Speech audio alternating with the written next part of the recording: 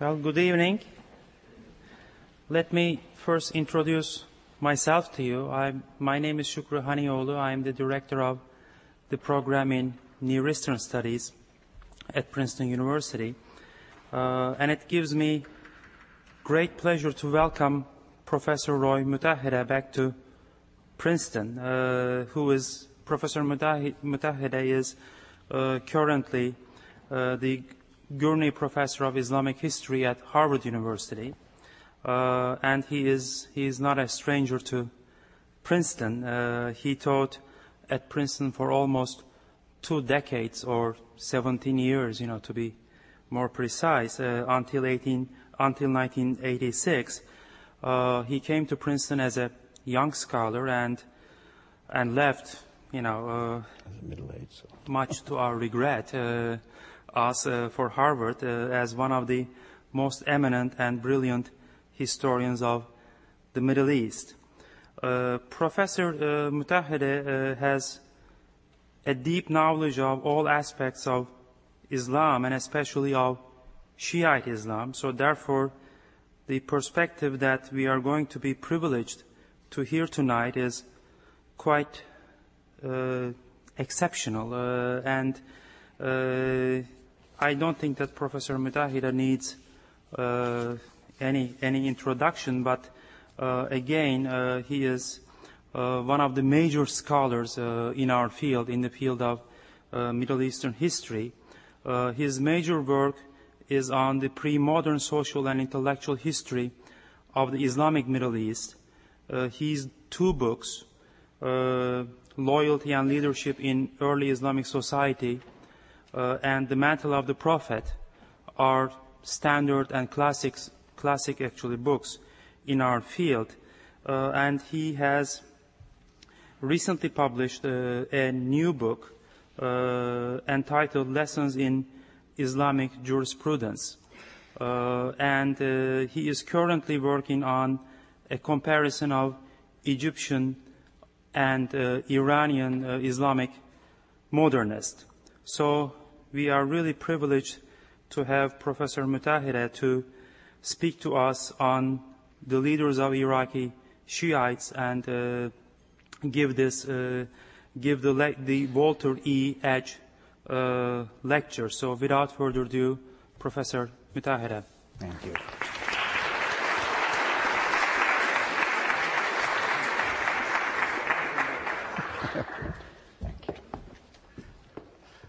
Thank you very much. As Professor Hanioğlu has said, I taught here for a very long time. A friend who taught for almost as long, who moved to Harvard, I asked him, "Are you still a Princeton person?" And he said, "I still wear orange and black underwear." I will not reveal what color underwear I wear, but a part of me remains indelibly mixed with Princeton. The talk I'm giving tonight about the leadership among the Shiites, I think it's entitled "Who Are the Shiite Leaders?" is a talk which is a sliver of an article. So I hope you're patient with me. It's not totally evolved. The Encyclopedia of Najaf, the city in southern Iraq that's so important in present events, is 20 volumes long. I can't claim to have read all 20 volumes. I'm working very hard on reading a few of them now, and necessarily the work is incomplete. I think, however, many people in this country, including many people in the government, had an impression that the north of Iraq is Kurds, the center of Iraq are Sunni Arabs, and the south of Iraq is Arab Shiites.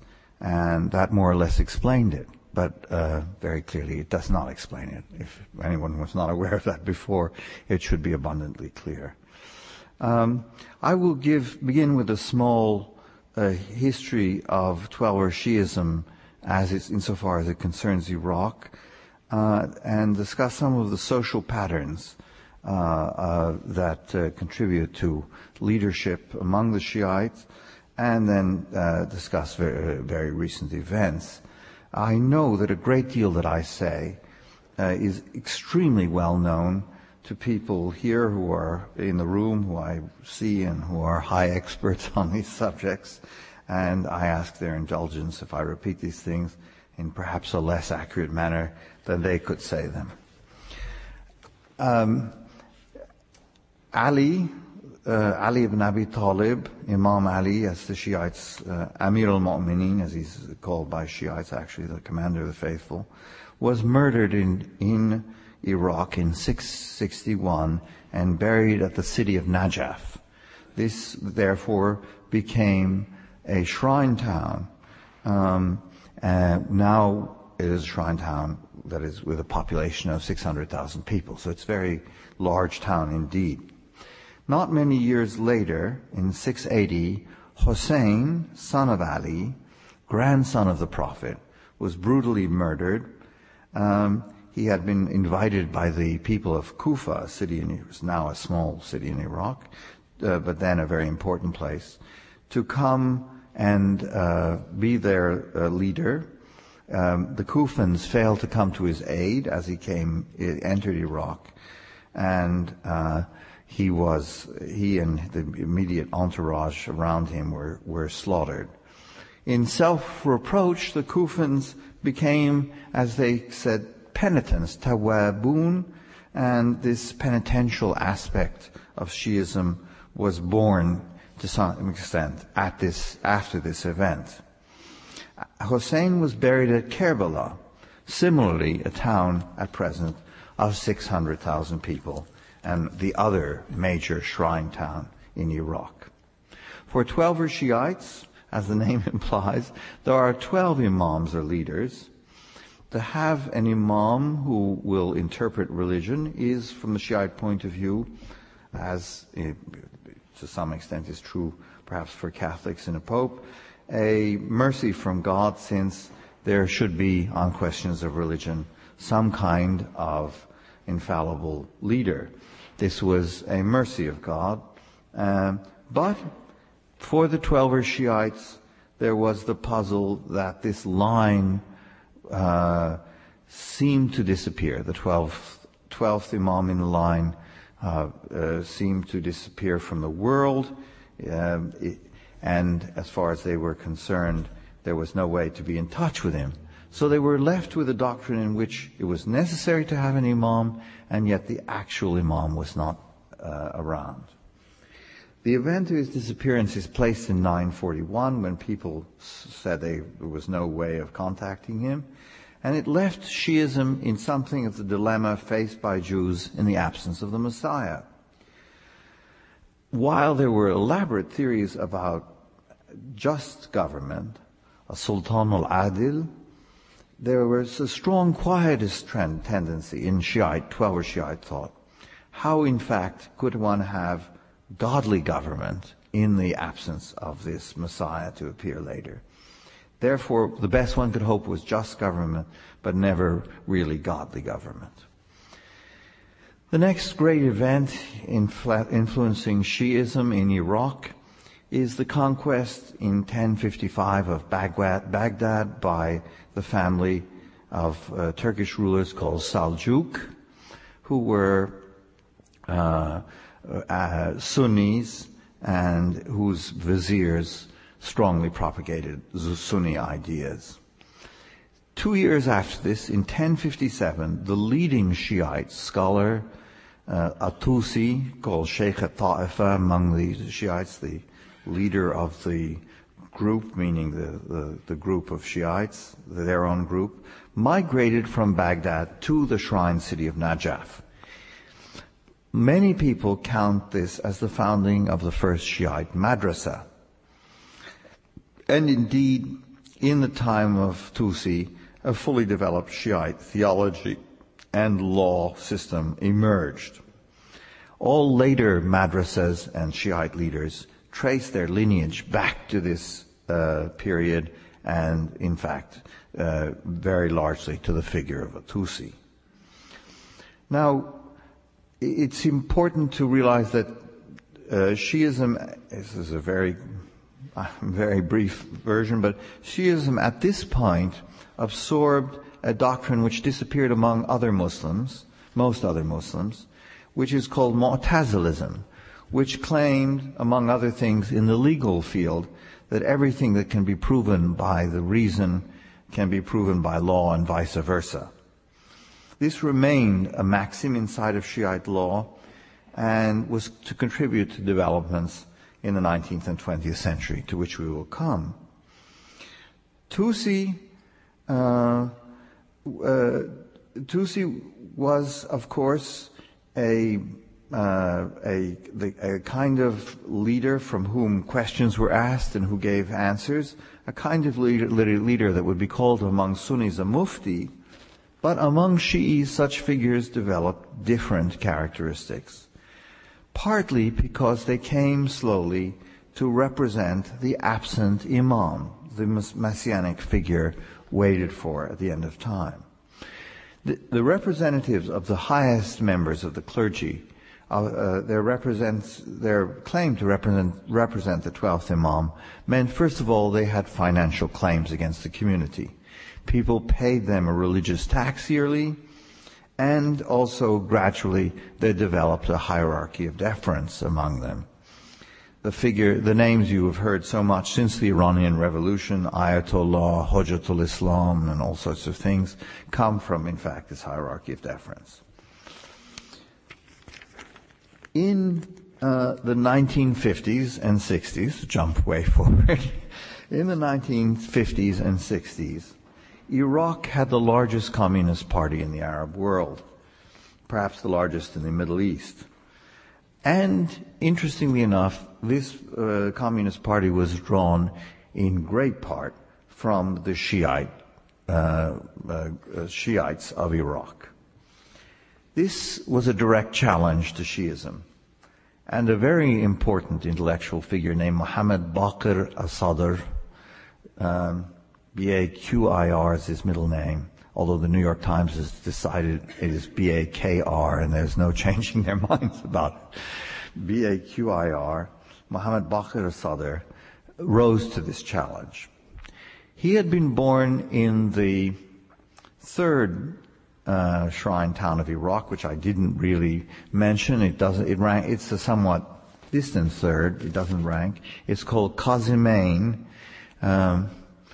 When I visited it in 1961, it was a short bus ride from Baghdad. Now it's just a suburb engulfed by Baghdad. He was born in Qazimain and in 1935 and was something of a child wonder. In his actually late teens or early 20s, he wrote a series of books.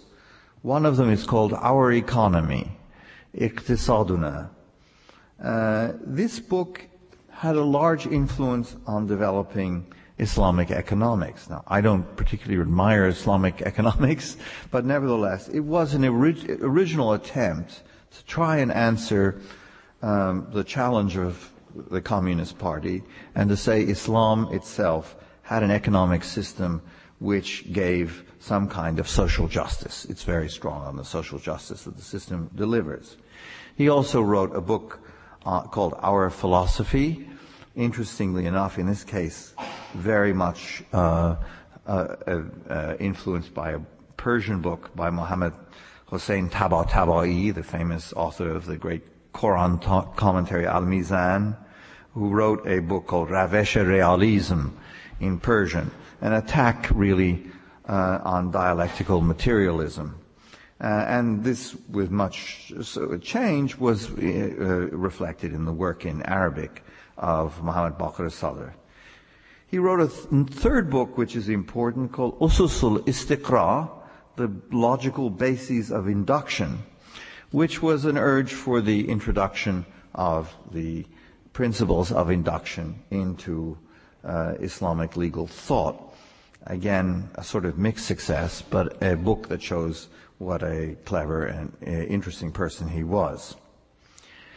Meanwhile, the Iraqi Revolution of 1958 changed the situation of the Iraqi Shiites. And a clandestine Shiite, 12er Shiite party called the Dawah Party was founded. The Dawah Party wanted an Islamic Iraq, although what Islamicness consisted of was very unclear. In the 1960s, the Iraqi government accepted that the very non-political Ayatollah Hakim was leader of the Shiites, and that his protégés, such as Mohammed Baqir Sadr, should not be touched. In 1970, Hakim died, and the highest authority among the Shiites in Iraq, al-Khoi, Abul Qasim al-Khoi, succeeded him. He followed the highly non-political character of Iraqi Shiite leadership. I want to say something about these clerical families. In Iran, the same 12er Shiites have far less ascriptive, that is, far less status by birth. In Iraq, they have far more. I think this may have something to do, there are exceptions in Iran, and I'm glad to discuss them, but I think it has something to do with the more tribal character of Iraqi society. Now, I say tribal, one must understand that most of these tribes people are settled and so on and so forth. Nevertheless, they have elaborate kinship schemes that unite them, say, throughout the village in which they're settled in, or even a larger unit than a single village, a small town, as we've seen in Tikrit, for example.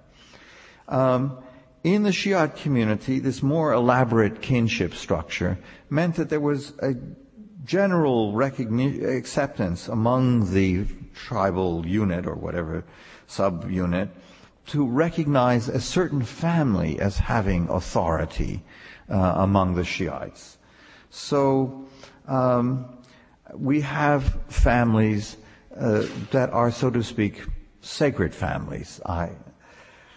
Let me give two examples. I've been talking about the Sadr family.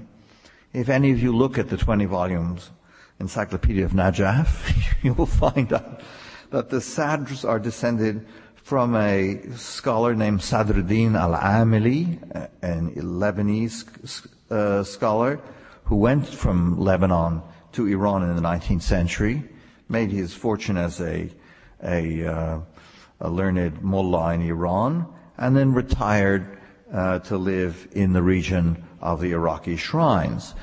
Living in the near the Iraqi shrines, or being buried near the Iraqi shrines, is a traditional pious act. The famous Musa Sadr, the charismatic Shiite preacher in Lebanon, who was made by Gaddafi to disappear in 1978, is one member of this family which moved back to Iran, but the rest stayed in Iraq. And in fact, the Sadrs of Iraq have a strongly Arab identity. There's Mohammed Baqir Sadr, I mentioned before, was leader of the family during his lifetime, and we'll see another Sadr II and Sadr III emerge. Another example is the Hakim family. I just mentioned how Mohsen al-Hakim died in 1970. His family, nevertheless, had played and continued to play a role as a semi-sacred family among Iraqis. They were descended from a doctor to the Persian Shahs. Hakim is a frequent word for doctor, who migrated to Najaf, where he died in 632. So this is really in the early 17th century. Of this family, most have stayed in Iran, though not in Iraq, though not all. And Saddam killed 27 members of the family. In fact, the only really major member of the family still living is Abdulaziz al-Hakim. Anyway, having described the system of ascriptive status, or whatever one wants to call it, one understands immediately the difference in the Iraqi situation. In 1977, the Baathists decided on a confrontation with the Shiite ulama. There was a yearly procession from Najaf to Karbala that commemorates the martyrdom, as Shiites understand it, of Hussein. The security forces of the Ba'athist regime tried to stop this march. There was some skirmishing, some people badly damaged and some people thrown in jail, and so on and so forth. And there was a debate inside of the Ba'ath Party as to how to deal with the situation. Saddam, not then the leader of Iraq, but the leader of the security forces, championed the wing that said there should be a thoroughgoing, tough policy towards the Shiite religious leaders. And this Mohammed Baqir Sadr was arrested. He was released, but the outbreak of the Iranian Revolution of 1978-79 terrified the Iraqis. Sadr and his sister were arrested again in 1980. They were offered some compromises that they could make, showing their deference to the government, and refused, and both were executed brutally, in fact, by the government in April 8th of 1980. Now, here I must mention something that people in this country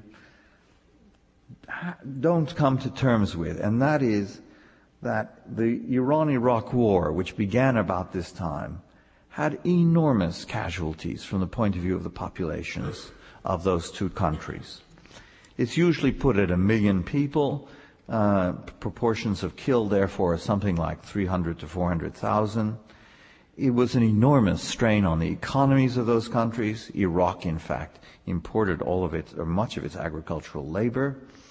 And it was a strong impetus to nationalist differences of feelings, some of which have never died down. There was, of course, a rising of the Shi'ites, the Twelver Shi'ites, in the south in 1991. There was also Kurdish rising at the same time. In fact, it's said that the majority of provinces in Iraq were in revolt against Saddam Hussein. The United States, famously having encouraged these risings and failing to support them, was blamed very severely by the Shiites in the south for leaving them in the lurch. The rising was indeed put down by Saddam, and the rate at which Shiite leaders were killed speeded up considerably in the following decade. Interestingly, in this rising, the pictures that were shown everywhere were pictures of Mohammed Baqir Sadr, if you look back at the photographs of the rising in southern Iraq. After the revolt was put down, the Iraqi government asked the Khalidar, who was a figure who dated back, again in an inherited honor, dated back to Ottoman times, to give a list of appropriate candidates for the government to recognize as leaders of the clergy. Now, this is very interesting. The Ottoman government was a Sunni government. As you know, the Ottoman government has been in Iraq from the 17th century right up till 1917 or 1918, depending on what part of Iraq. They had known that there was a big Shiite community. They negotiated with them at arm's length, usually at arm's length, and partly through this official called Khalidar, the holder of the keys to the shrine. This figure was supposed to consult with the Shiite clergy as to who their actual leading clergymen were. In fact, this was the usual process in Ottoman times and in subsequent times in Iraq. But at this particular point, after the revolt in 1991, the Khalidar was afraid, and he actually, at the government's behest, gave a list of the most pliant clergymen among the Shiites. This list included a distant cousin of Muhammad Baqir al-Sadr, Muhammad Sadiq al-Sadr. Let's call him the Sadr too, because it's too confusing to say his whole name every time. A strongly Arab figure, which was attractive to the Ba'athist regime, who said that classes should not be taught in Persian, and took a strongly, so to speak, Arab view of Shiite learning. This man is a very interesting man, and not a man of great learning, but something of a mystic and ascetic. He was definitely an ascetic. And he had an enormous success in the sort of pastoral role as a clergyman. He was very concerned for the Shiite poor, very concerned for Shiite public religious practices, and indeed his insistence on Shiite public religious practices, including the right to lead the Friday prayer and so on and so forth, was what brought him to grief. This offended the Iraqi government, and the Ba'athists had him arrested in 1999. Saddam had, in fact, Muhammad Sadr and his sons, all his sons except Sadr III, Mottahedeh Sadr, killed. This was a very traumatic event for the Iraqi Shiites. They had thought that at least a leader who was, so to speak, a religious and pastoral and had sort of ritual demands, but was not really pushing a program. It was later said by the government, of course, he was pushing a program, but it was not at least overtly pushing any kind of political program. That even such a figure should be killed was seemed to them the most bitter result of tyranny that they lived under. The interesting thing is that the set of collectors of the tithes or religious taxes that had worked for Muhammad Baqir al-Sadr went into the pay and were much enlarged by this Sadr II.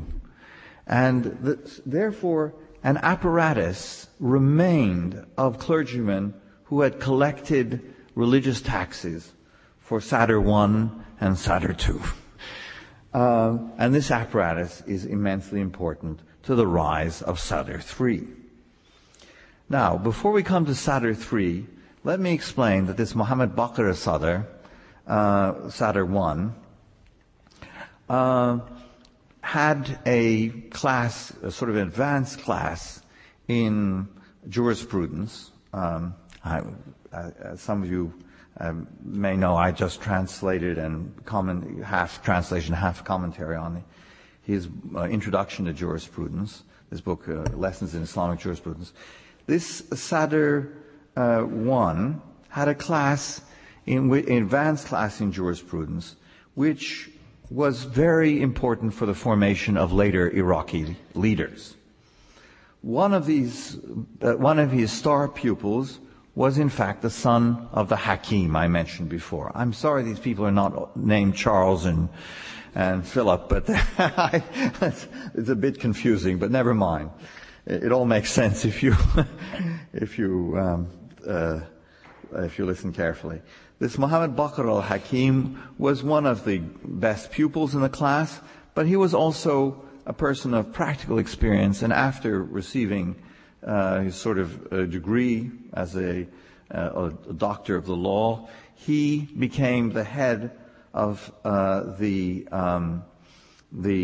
so to speak, Office for Public Affairs, including the collection of these religious taxes for Sadr I. The other two pupils are a man named Mahmud Hashim Shahrudi, or Shahrudi, one would say in Persian. In spite of his Persian last name, a family that had lived for many generations in Iraq, and another person named Kazim al-Ha'iri al-Kazim al-Ha'iri. Incidentally, notice that these three people are Arab. In fact, the Sadr, Muhammad Baqir al-Sadr's pupils were predominantly Arabs, although there were important Iranian students. And this has something to do with the Sadrist strain being more nationalistic and Arab. After the death of Sadr I, and indeed the death of Sadr II, many of the clergymen went into exile. Many were killed, of course, but some managed to escape in the early 90s, the late 80s, the early 90s, the late 90s, and so on and so forth. In exile, there was considerable infighting among them. In fact, when I asked a clergyman friend what happened to a certain Iraqi clergyman named Asifi, who was an Iraqi, he said, alas, he was in bad health because he had been stabbed in Qom, the Persian holy city. And I said, stabbed? And he said, yeah, these Iraqi mullahs are tough. And I don't know what to say. Iranian mullahs are tough, but they don't stab each other. Anyway, there was a lot of infighting among the Iraqi mullahs in exile. Some of them went into exile in places other than Iran. The most important of these was Abdul Majid Khoi, who went to London. He, in London, perhaps from the atmosphere, perhaps from the courting he received from Western governments, perhaps from conviction, became a liberal, let's say. And he returned to Iraq in May of this year. It's amazing how much has happened. May of this year, expecting to play a large role among the Shiite leaders. He was killed almost days after arriving, and almost certainly by Mottahedeh Sadr III, the son of Sadr II and the son-in-law of Sadr I, because Sadr I married Sadr I's daughters were married to the sons of Sadr II. This Mottahedeh Sadr was a figure only at most 30 years old. Some people say he's younger than that. A person of no standing in religious learning, but nevertheless with some of the kind of aura of sanctity that belonged to the Sadr family. Later in May, Muhammad Baqir al-Hakim returned from Iran. People expected him to have a sort of pro-Iranian message. And indeed, Khamenei, the sort of hardline president of Iran, saw him off, they embraced, and so on and so forth. But in fact, from the minute he landed in Iraq, he had a liberal message. He said, we want Islamic values, but we want liberal democratic government. And he seemed like a good replacement for this Khoi who had been killed. Then, as many of you will know, on August 24th, a truck bomb blew him up.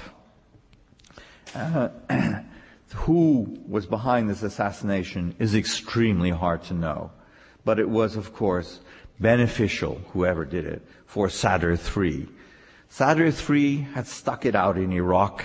He took the point of view that all the mullahs who had gone into exile were cowards, and that he was the true Arab Iraqi Shi'i leader, even though he was a person of no standing in religion or in religious learning.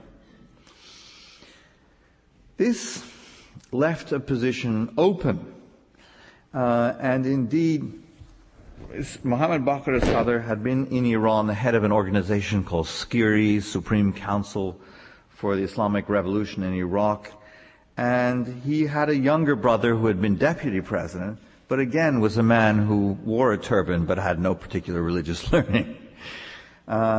This Abdulaziz al-Hakim is now a member, is in fact the leader of what is left of the Hakim faction, and is a member of the governing council.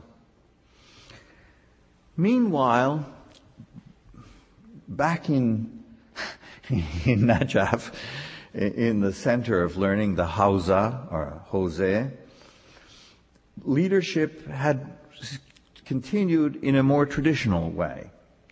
That is, Sayyid Muhammad Ali Sistani had succeeded Abul Qasim Khoi when he died in 1992.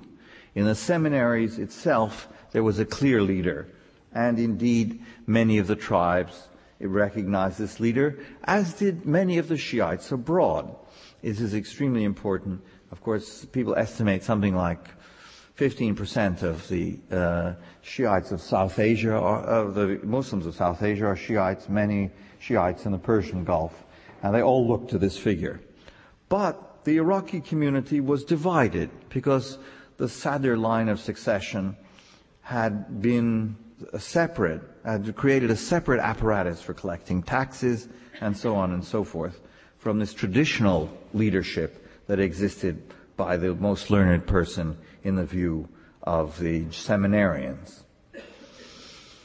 Now, when asked about the Constitution, this Sistani seems to support a view, and does seem, in fact, to support a view which is more or less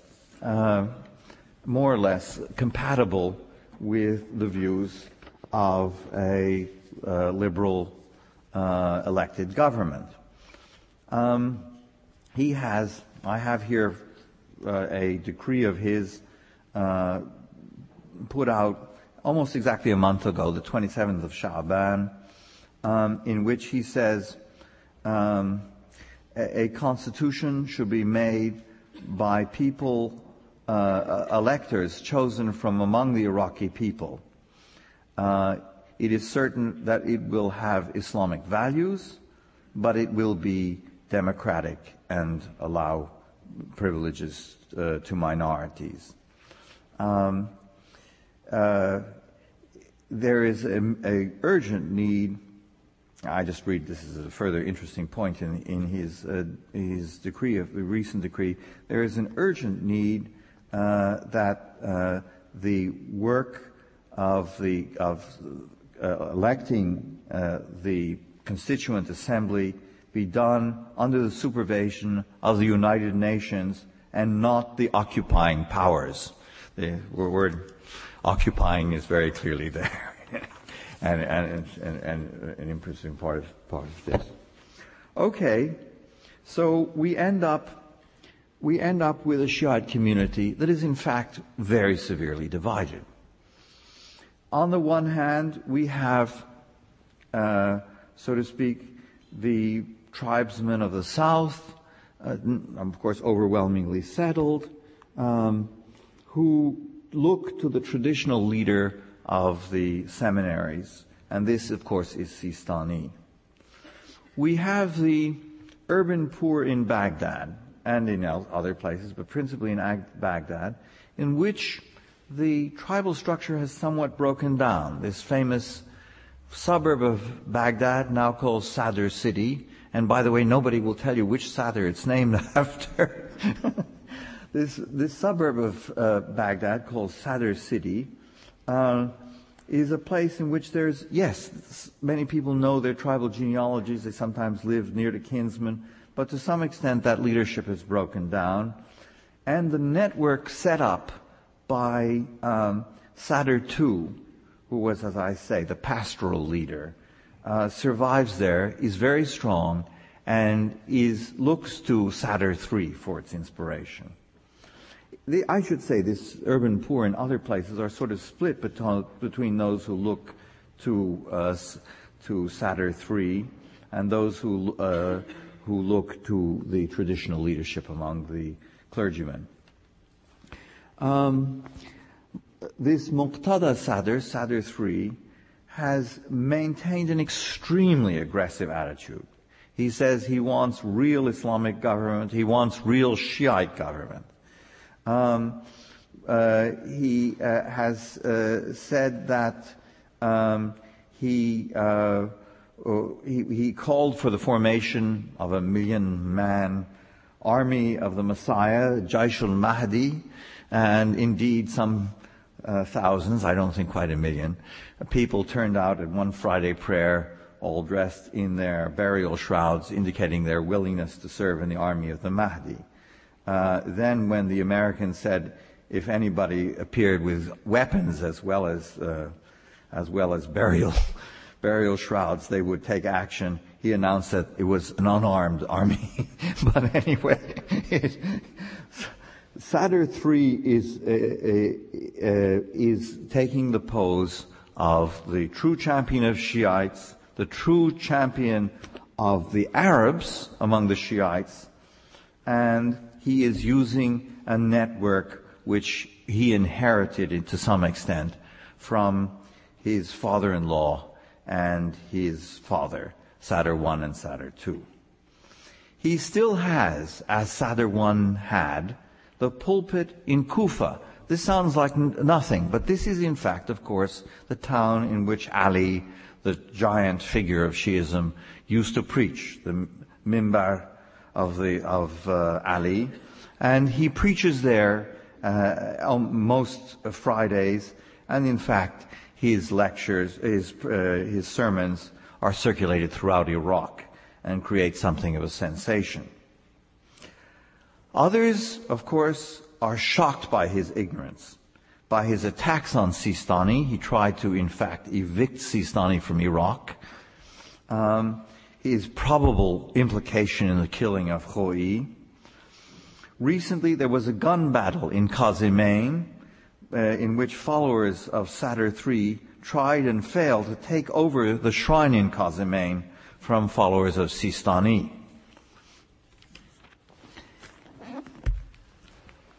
There are, of course, many other groups. There is the merchant elite of Basra, which has always been directed towards the Indian Ocean and somewhat different in its composition, and the old Shiite merchant elite of Baghdad, from which such figures as Ahmad Chalabi come.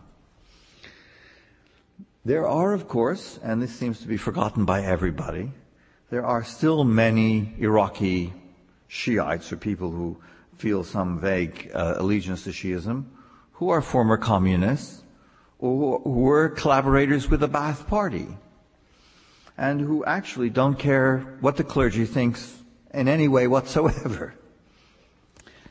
What can we anticipate?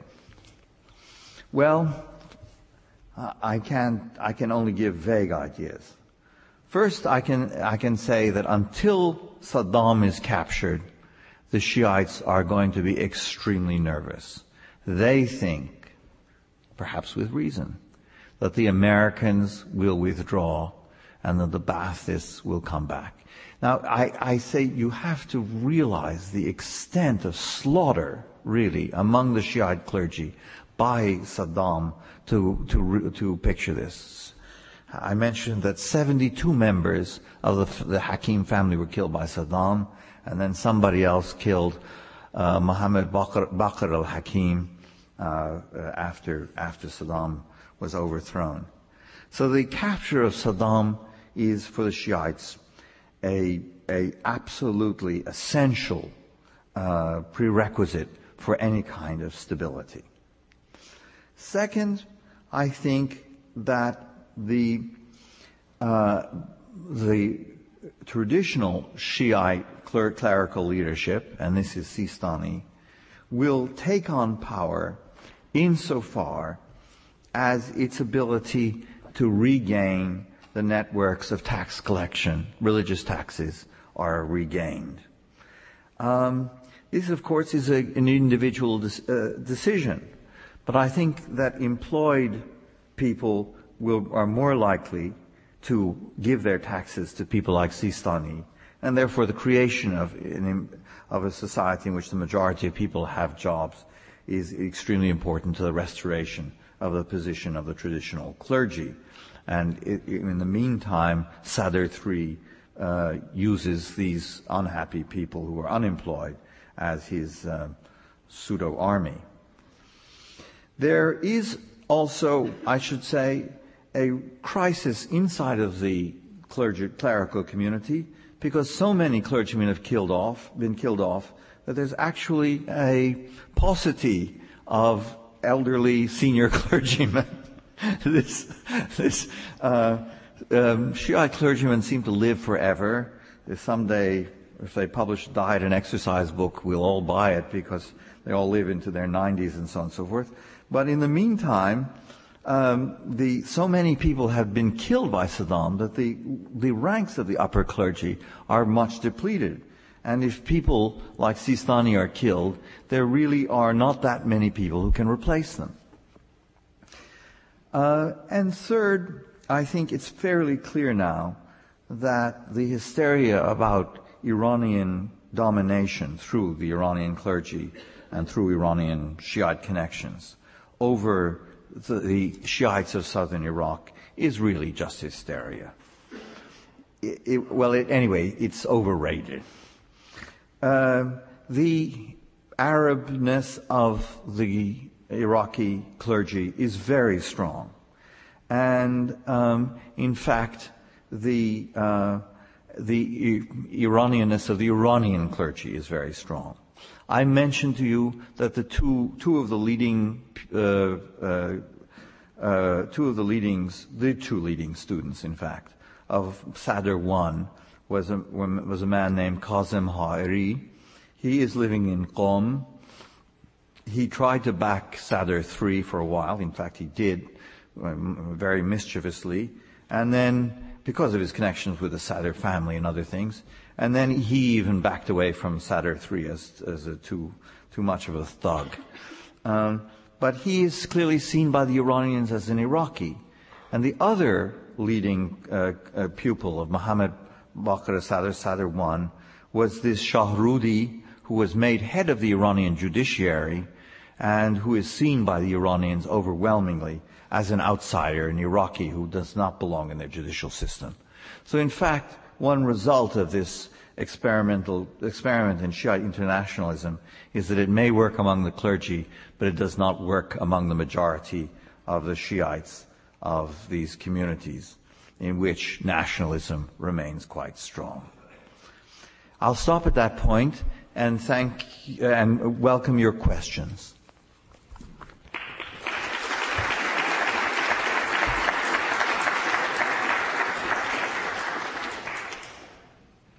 Shall I feel the questions or not?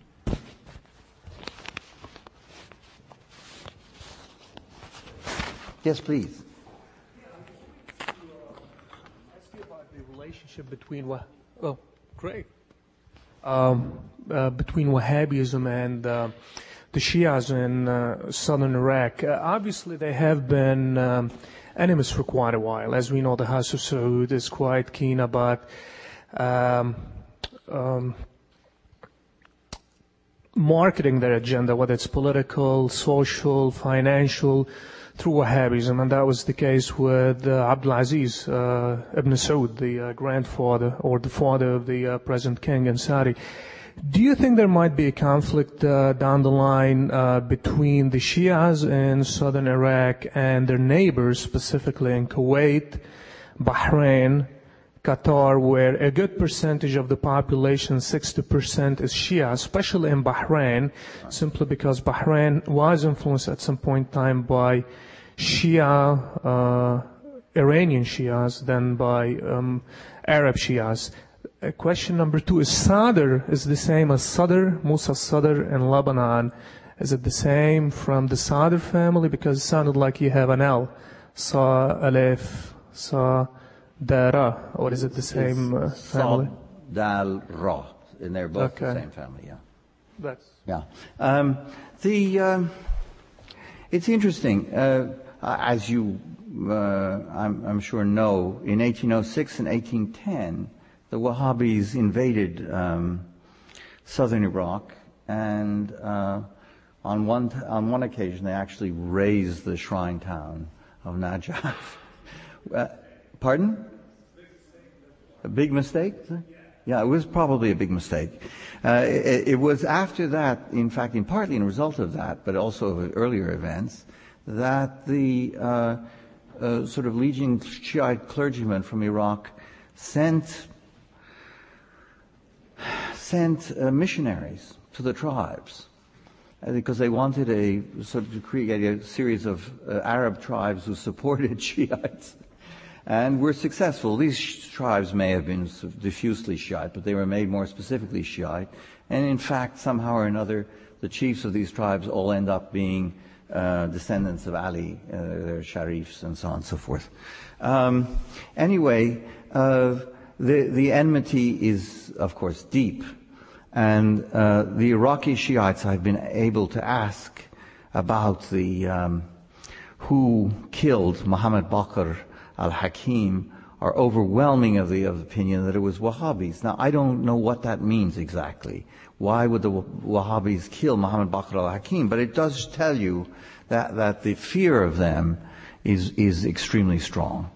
Now, future conflicts in the Gulf, it's quite true that a Shiite Iraq might push for rights for Shiite minorities, and that would be a problem in the Gulf. But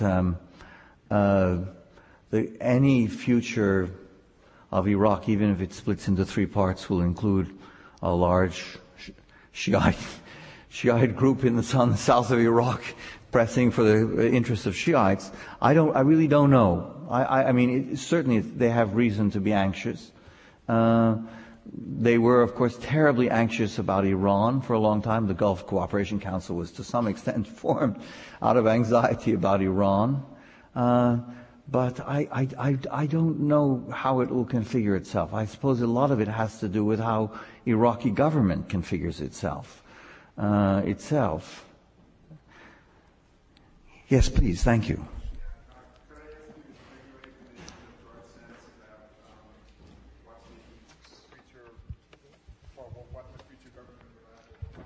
At least present a couple of scenarios. Well, the sort of variables seem to be the Kurdish view of federalism is that the Kurds are semi-autonomous and the rest do whatever they do, and that's a reasonable view of federalism. But I'm not sure it leaves a united Iraq, and that's a real problem because in the Kurdish areas. Partly, of course, thanks to the flyover zone of the United States, the education has been conducted in Kurdish and so on and so forth, and they really have now some of the area have a fairly long experience of not knowing Arabic and not having sort of direct relations with the government in Baghdad. So, that's a big problem. Some people have said that Iraq should be divided into many little electoral districts, and that these little electoral districts will somehow balance each other out. Other people have said that the fighting among the Shiites mean that different parties in other parts of the country will have friends, and this is absolutely true. Barzani and Talabani, the two great Kurdish leaders, have come down and courted different Shiite leaders. So there is between the Shiites and the Kurds, there is some kind of, I don't know what to say, some kind of chance of a federalism in which the Kurds stay in. The Sunni area, as we see, is in total revolt, or not in total revolt, but it has the most to lose from whatever is formed afterwards. My feeling is that, in fact, one may have to have an upper chamber which has only the power maybe to delay laws for a year, as the House of Lords used to have, or something like that, which is in fact appointed at the beginning, that somehow is not clearly anything that is Shiite, Kurdish, etc., that is not dominated by any group, and then I have a lower elected assembly chamber which has the real legislative power. Otherwise, it's going to be very hard for people to let go. But I mean, there are. If you look at, everybody has a plan for the future of Iraq except the United States government. If you look, Council on Foreign Relations, if you look at the website, they have a very elaborate plan. And several of the foundations, I believe, the Carnegie Foundation has a plan, and so on and so forth. The real question is how to get a plan that keeps Iraq, keeps Iraq together, and somehow or another gets the Sunni Arabs off somehow removes them from their feeling that they lose everything, no matter what the outcome is. Moves them from that feeling, anyway. There's one up here in front, and then I'll...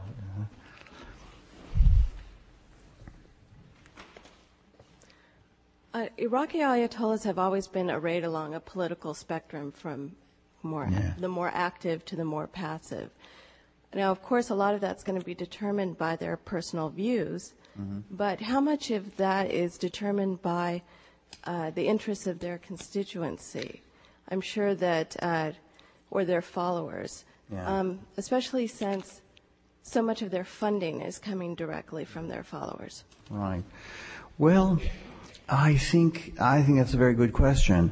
I think that the important thing is, I think one important thing is to realize that Iraqi Shiites gave into the idea of the guardianship of the jurist, Wilayat al-Faqih or Velayat al-Faqih, only at the last moment when the Iranian Revolution succeeded.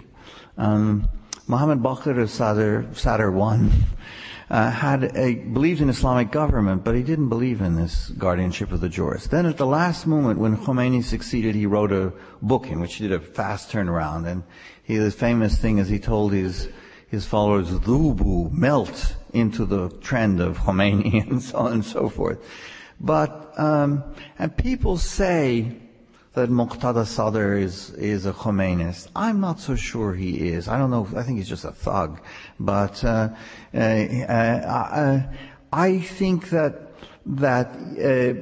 it's true that a lot of that Mottahedeh Sadr is drawing his support from a nationalist Arab and nationalist Iraqi Shiite group, which is it's a big reality in Iraq. It may not be the most important. Sistani is getting his strength and contributions from a group who has a slightly more liberal and non-confrontational view of politics. I suppose that if the Iraqi masses become overwhelmingly confrontational with the American authorities, then even Sistani will move over to confrontational pose. Yes, that's perfectly possible. It's not happened yet, but the clock is ticking. The Americans really have got to do something soon. Anyway, yes, there's a question over here. Yeah.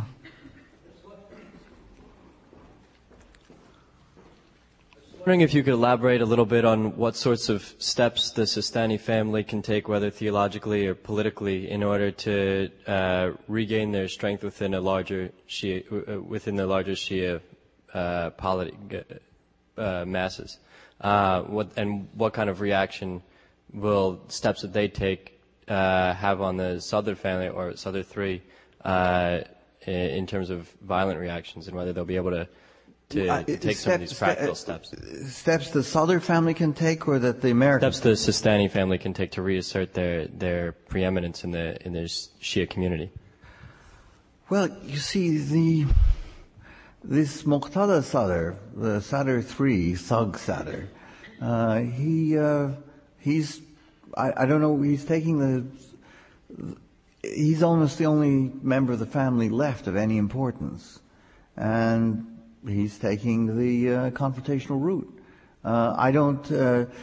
The question, I think, since is really what the other families who are somewhere in between, the Hakims and the Bahrul Ulums and so on and so forth, what can they do to reassert themselves? I mean, because we see what is the only one Sadr really in the playing field now. We know what he's doing.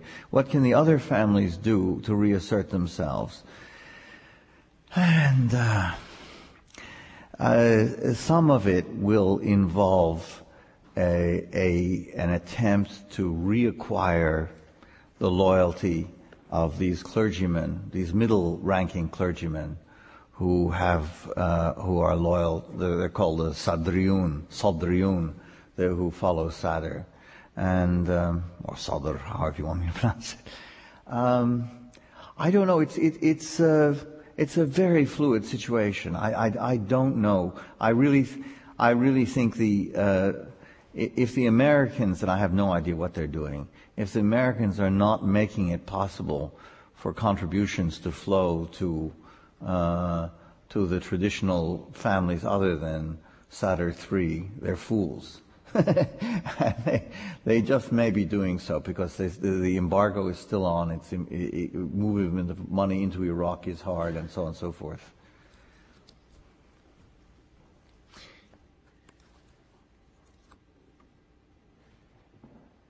Hi. If the Dawah is still exists in some form as a liberal movement, and there are many Shias who are sophisticated and non-secular, is there any link of them with any of the Sunnis that could be, what is the relationship with this sort of secular... The Dawah party, two factions of the Dawah party survive. And one of them, they don't have strong attachments to clergymen anymore. That's the interesting thing. They used to look to Muhammad Baqir Sadr I, as their kind of spiritual leader, and although how close his ties with them were is a very debated point. But in any case, they don't have ties with clergymen anymore. There are towns like Nasiriyah where they're supposed to be very strong. But not being on the ground, I just don't know what that means. I don't know. Nasiriyah seemed one of the more peaceful towns because the chief clergyman, Mohammed Nasiri, appropriately enough, Mohammed Nasiri agreed with the Americans that his people should patrol with the Americans, and it seemed that this top Shiite clergyman but then obviously there were other people there because 1 week ago the carabinieri, as you know, in Nasiriyah were blown up in large number. So I don't really know what the Dawah is doing. I really don't know. I know they're on the scene. I know they're very much a minority, but they're present, and they represent a faction of Shiites who do not look to clergymen anymore. I'm sorry, that's rather uninformative answer, but it's the best I can do. The relations with Sunnis are a complicated question. Some Shiite groups have reached out to Sunnis, including Mottahedeh Sadr, and there has been some coordination in Baghdad itself. I mean, the strange thing is, like a lot of these countries, there's a giant city and sort of what happens in the giant city more or less determines the fate of the nation. And so Baghdad has been very peculiar in that way. And yes, there has been some relation between the Dawah party, and there has been some relation between Mottahedeh Sadr, the Sadr III, and the Sunni elements that dislike the Americans. But how far the cooperation has gone, I don't know. I mean, they have had, on the same Friday prayers, they have had demonstrations in both Sunni and Shi'i areas in Baghdad to demonstrate some kind of solidarity against Americans.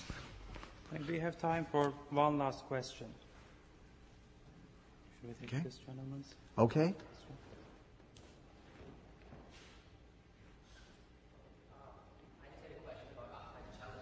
Yes.